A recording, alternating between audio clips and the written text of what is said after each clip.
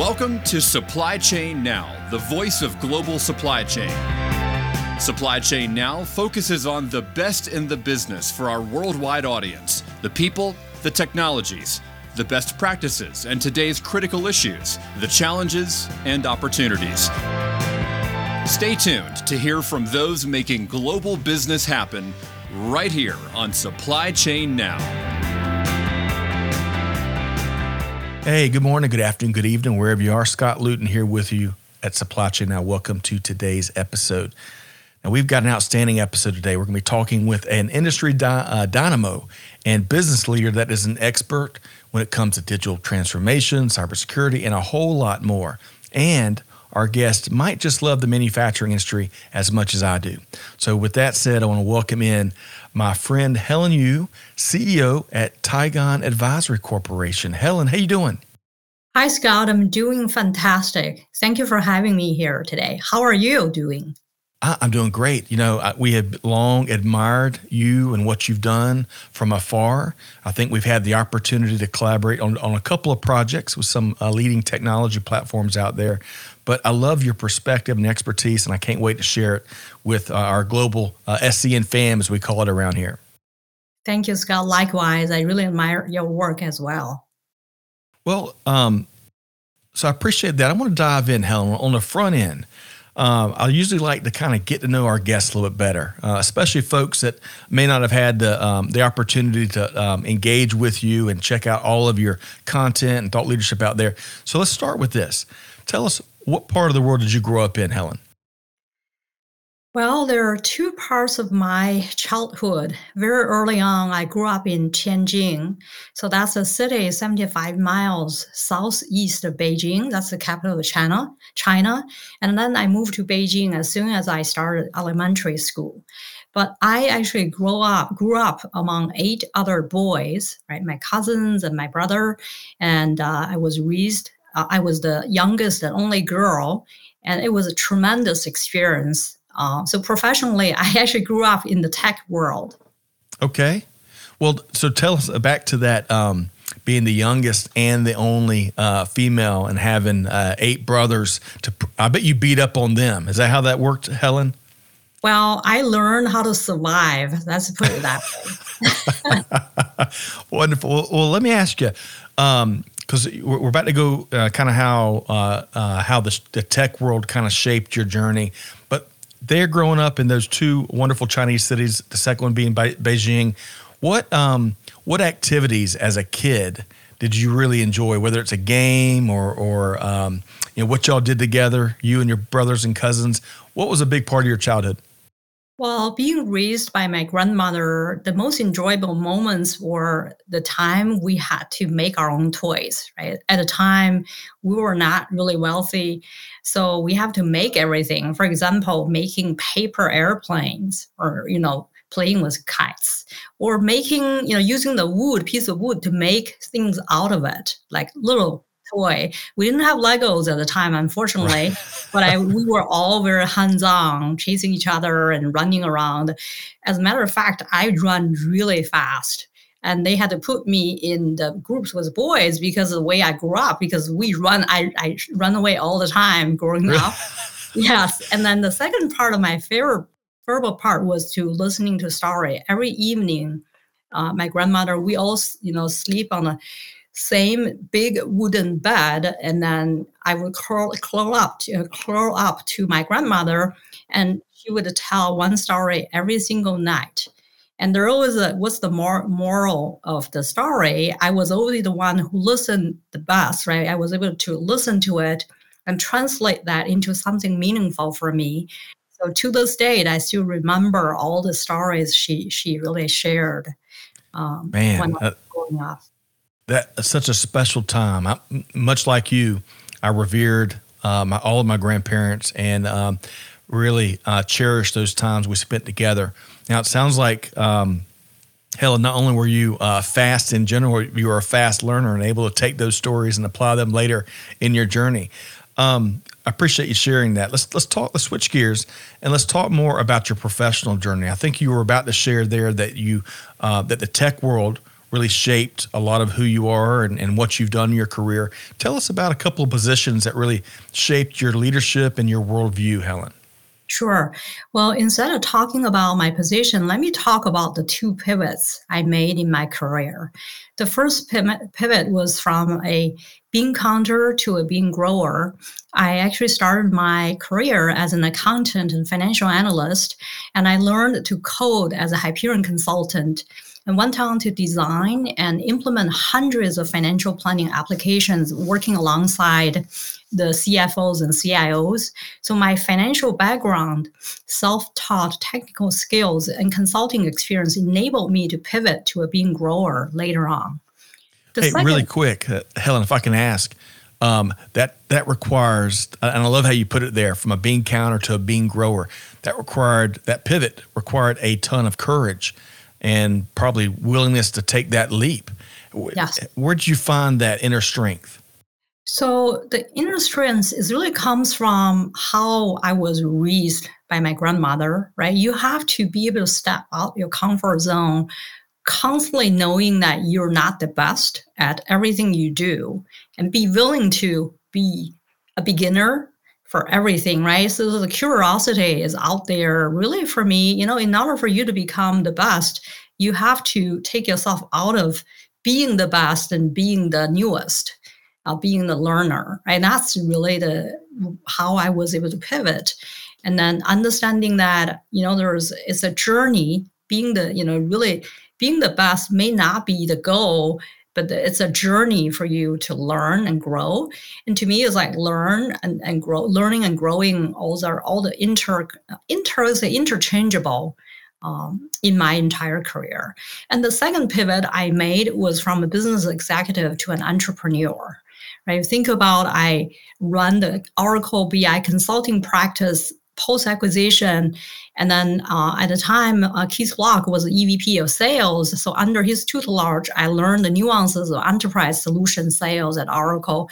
So I then learned marketing and SaaS at Adobe and successfully really led the startup to scale up challenge at Marketo. So my journey led me to recognize the critical gap patterns in growth-driven technology startups that prompt me to become an entrepreneur. So these two really pivot enable me to become a servant leader and curious, courageous multiplier. You're talking my language on so many levels. How much time you got, Helen? I'd love to dive. We're going to take the next 3 hours. What incredible, powerful pivots. And, one of the things that really stood out to me as you were sharing both of those was just how much of a constant learner that you are. It's like you soak up new knowledge by the hour. Is that accurate? I'm a learner. I would say life learner, or I always gravitate to the new things. And then really, anything I read constantly, I talk to people all the time, and just that's kind of what I do as a naturally on a daily basis. Well, Helen, you're going to inspire, as you already do, but you're going to inspire a lot of our listeners with what you've already shared. And I bet you agree there's no finish line when it comes to learning new things, professional development, new challenges, especially as I know you can relate as an entrepreneur. So I want to pivot this interview. Let's talk about, there's three topics I'd love for you to kind of weigh in with your expertise. And the first of them, you and I both are big fans of the manufacturing industry. So starting there, as we approach the new year, hard to believe 2023 is just 2 weeks around the corner. What are some of your manufacturing industry observations as we move into the new year? That's a great question, Scott. There are two, let me share two observations. Number one is, with inflation, supply chain disruptions, and geopolitical conflicts, we're going through a renaissance of manufacturing in the US. AI in smart manufacturing and IoT going to be the front and center of the competitive and sustainable advantage in this new era. I expect to see waves of breakthrough innovations throughout the supply chain and manufacturing processes.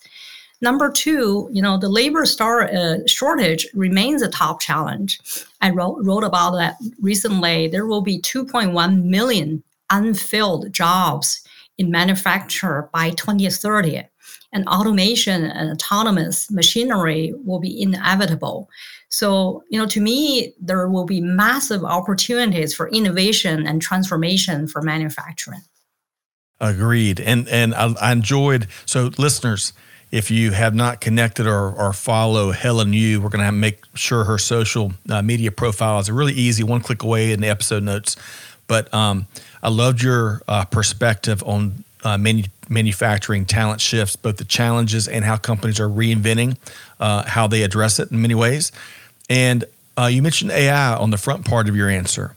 I really enjoyed you. If I get this right, and Helen, please correct me, you kind of laid out a timeline, kind of in some ways showing critical milestones of how AI has advanced over the years. I love that. I'm a big business history nerd as well. But you've shown it continues to evolve and make big leaps ahead. Speak to kind of how you've seen it evolve via that perspective you shared. Well, I actually started deploying AI since 5 years ago, right, at the biggest global banks. And I happened to start working with this AI company as a conversational AI company. So really getting my hands on AI taught me to really understand, right? When it comes to AI, we all know data is so critical.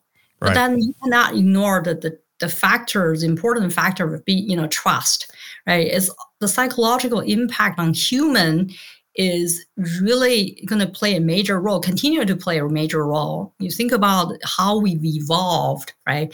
From just computer programming to now human-like response from the chat GPT when it comes to AI. It's fascinating to see how much we have evolved in the past, even 10 years.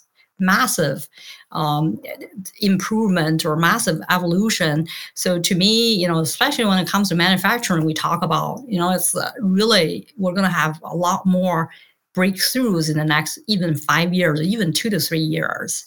I'm with you. I'd maybe next 2 to 3 months, it feels like at times. Hey, speaking of AI, and we're going to switch over to customer experience in a minute and get some of your thoughts there. There's a great movie. And I've to our listeners, you probably heard me talk about this before. It's called Her, H-E-R. And you know what I'm talking about. It came out like in 2013. And have you seen this movie as well, Helen? Seen that twice. Really enjoyed it. Me too. It really is so fascinating, especially, I'm not going to ruin the ending for everybody here, but where that ends, especially in the last 30 minutes or so of the movie, man, it'll leave you, if you watch it in the theater, watch it at home or whatever, it's going to leave your mind racing with all kinds of questions in terms of the art of the possibles. That's what it did for me. Helen, you? Yeah. Believe it or not, we all live in the world where we have, either Siri or, Alexa or Google Home or Apple Home, right? We all live in the world without noticing that we're dealing with that her or him at home constantly. And I think we're going to see more of those happening in the coming years. I agree. All right. So I got to leave. There's 1,000 questions I'd love to pose to you about AI, but for the sake of time, I move into one of the other things that you're a big fan of and an expert thought leader around, customer experience, right? It's really interesting how the formal practice of CX has really, business leaders are looking for it everywhere, and how-to guides of how to really elevate the whole customer experience. So what do you... any thoughts about how you see this customer experience space evolve? Well, having been a C-suite executive in customer experience over the years, I'm really passionate about this topic. That being said, there has been quite a bit of misconception when it comes to customer experience. So let's first get aligned on what exactly it is. Customer experience to me is not a responsibility of a single department. It is a culture of accountability that requires vision, leadership, and investment in a company-wide competency, right? And for companies to master customer experience, they have to build overarching competency. And also B2B customer experience can be very complex. It is important to understand your customers. What that means is that you have to know what is their perceived value on your product and services. Why did they invest in you in the first place? And then you got to have an active listening path to constantly understand what they're talking about you when you're not in the room, right? And then also, providing that consistent, reliable experience is much more appreciated than something, out of the blue surprise, right? And then I also learned that customer loyalty is really fragile. And the brand's employee experience will have a direct impact on their brand reputation and the correlation on that on the customer loyalty, right? Some of the recent events you can tell already, people decide to leave you if your employees are not being treated fairly. And because people have a choice or companies have a choice to decide who they want to work with. So that shared value between you and your target customers or brands are super important for you to understand. We could talk about this for hours. I love how you started with talking about how it's not a single individual's responsibility. It's all the team members in terms of optimizing and protecting the customer experience. And then also, I love how one of the things you shared there is customers, they care about all sorts of types of their experience, including, as you mentioned, how these big brands, big and small brands, take care of their own team members. That's a great call out.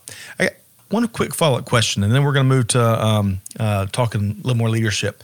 Do you see in this omni-channel digital commerce world that era we're moving in, we're already in and evolving in, do you see that as more challenging to protect that customer experience, or do you see it kind of on the other side of the spectrum where it opens up new doors of wowing the customer? What's your take there? Well, I always see that as an opportunity, right? I think this is the time, especially when, with the current economy, this is a time for the companies to really do something different and revisit, reset, right, what they're doing, and then reflect, and then really emerge as a leader in driving better customer experience. Tons of opportunities out there with the technology advancement, with the talents being available, right? Some of the talent being more available due to the tech layoffs. This is a moment to seize the opportunity and then become a better leader in the marketplace. Yeah, well said. I love that. The glass certainly half full. I love that. Okay. So let's talk leadership. That's that overarching topic. It's related to everything. At least that's how I look at it. So you may be like me, Helen. I'm a regular student of leadership practices as an entrepreneur, as a business leader, and just as a leadership nerd, I'll call it. So if you were speaking to let's call it thousands of college students or high school students that are about to graduate and enter the world, and they want to do big things like you've done, Helen, and of course that requires great leadership skills. What's a couple of critical leadership practices that you would share with them? So I would share three things. The first one is being present. It's really important for any of us to be present, whatever we're doing, either making a presentation or really interact with a friend or a colleague. So the ability to focus on something, right, when they're in the moment, focus on that intensely, and the ability to collect the information you needed, and then make decision in that real time. So that to me is number one. No matter what you're doing, what major you select, what field you're in, this is really a very important skill for any leader or anybody.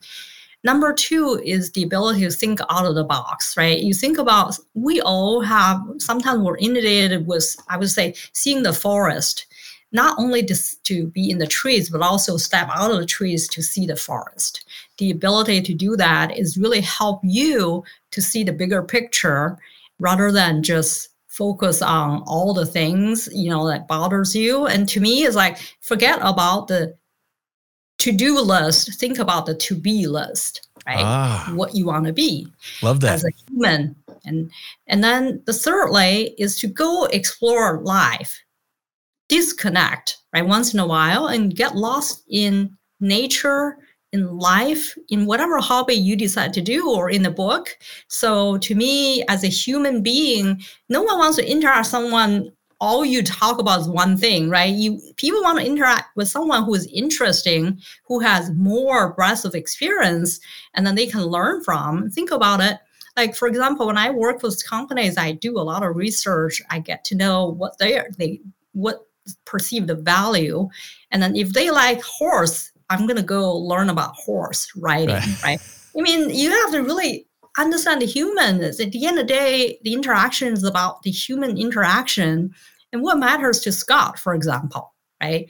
And then, so that's very important to know. And no matter what you do, what field you're in, you have to really learn to understand what matters, the value, perceived value is from the person you're interacting with, and always add that value. And in order to do that, you have to disconnect and explore, learn more beyond what you're doing, what your degrees taught you. Man, we could talk leadership as well. We're going to have to book more time together, Helen. I love where you started about being present, because it's ever more challenging in this, with everything, text, social, emails, whatever at our fingertips. It's easy to be distracted. And I think the best people I've ever worked for and worked with have that ability, to your point, of being present in the moment and making you feel important, and what you're sharing with them be important in their priority. The other thing you maybe think of is not making assumptions, right? With your second point there, kind of thinking outside the box. We all assume, as humans, we all assume so much. And I think one of the dangerous assumptions we can make in business is how we think things work. And sometimes you got to call time out and, value stream map out things, or just have conversations with different functional areas of the business to really blow away those assumptions, so that you can really make things easier and more successful for all members of the team, right? Absolutely. Yeah. Okay. So, Helen, I appreciate your expertise and perspective on manufacturing, customer experience, and leadership. And we're going to have a sequel to today's conversation. I want to, you got so much going on. I want to level set with where you serve as CEO at Tigon Advisory Corp. So tell us, what does that business do? Yeah, I actually started Tigon Advisory as a growth accelerator 5 years ago. And then during pandemic, I pivoted to guiding organizations through digital transformation, strategic planning, cybersecurity, risk management, go-to-market optimization, and influencer marketing. I'm also a host of the CXO Spice podcast, and that's a platform for industry thought leaders to share their perspective on innovation and how to make it real. So, Anne, I love your first off, I like all of your various content. It really it stops and makes you think. That's one of your attributes I love the most. What is the name of the LinkedIn newsletter do you put out? LinkedIn articles you put out regularly? Yeah, it's called CXO News, CXO Spice newsletter. The reason I name it CXO Spice, because the target audience is CXO. They're the decision makers. Spice has a meaning, right? That name is inspired by Iron Man, my favorite Marvel. So S is really the scenario or scope of the discussion. And then P stands for point of view. And then I is really represents innovation. C is for CXO, and then E is execution, to how you make it happen in real world. I love that. I never knew it was an acronym. I thought it was about the spicy nature of the conversations and the hot takes. So we love our acronyms around here in the world of supply chain. All right, so folks got to check that out. Check out the podcast. And then the other thing I want to suggest to people, because I've got 2 copies of your book on the way to me now. And your book was entitled Ascend Your Startup, Conquer the 5 Disconnects to Accelerate Growth. And it's been really well received. It has won awards at the New York Book Festival. It's been a Wall Street Journal bestseller even, and I'm probably even leaving some out. So clearly it's resonated with the market. Tell us, Helen, what was your why of writing this book? Well, the why behind ascending Mount Everest base camp was to keep a sacred promise to my grandmother, and that was leave her ashes on a tall mountain. I was raised by grandmother, and before she passed away, she said 3 things to me: stay special, make the world proud, and spread my ashes to a tall mountain. So grandmother was my world, right? She always give and never ask anything from others. So writing this book is to honor the grit and resilience grandma taught growing up, and honor the great resilience it takes to scale a startup.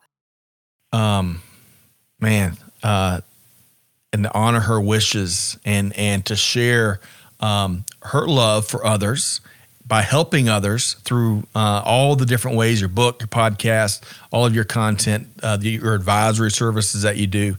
I bet she is extremely proud. And you know what, Helen? The way I look at it is we're all just getting started, right? We're all just getting started. There's so much more to come. All right. So folks, if you want to, Helen, folks want to connect with you, maybe they want to work with you, collaborate with you, have you come in as a keynote. I know you do a lot of keynoting, a lot of different content. What's the easiest way for folks to connect with you?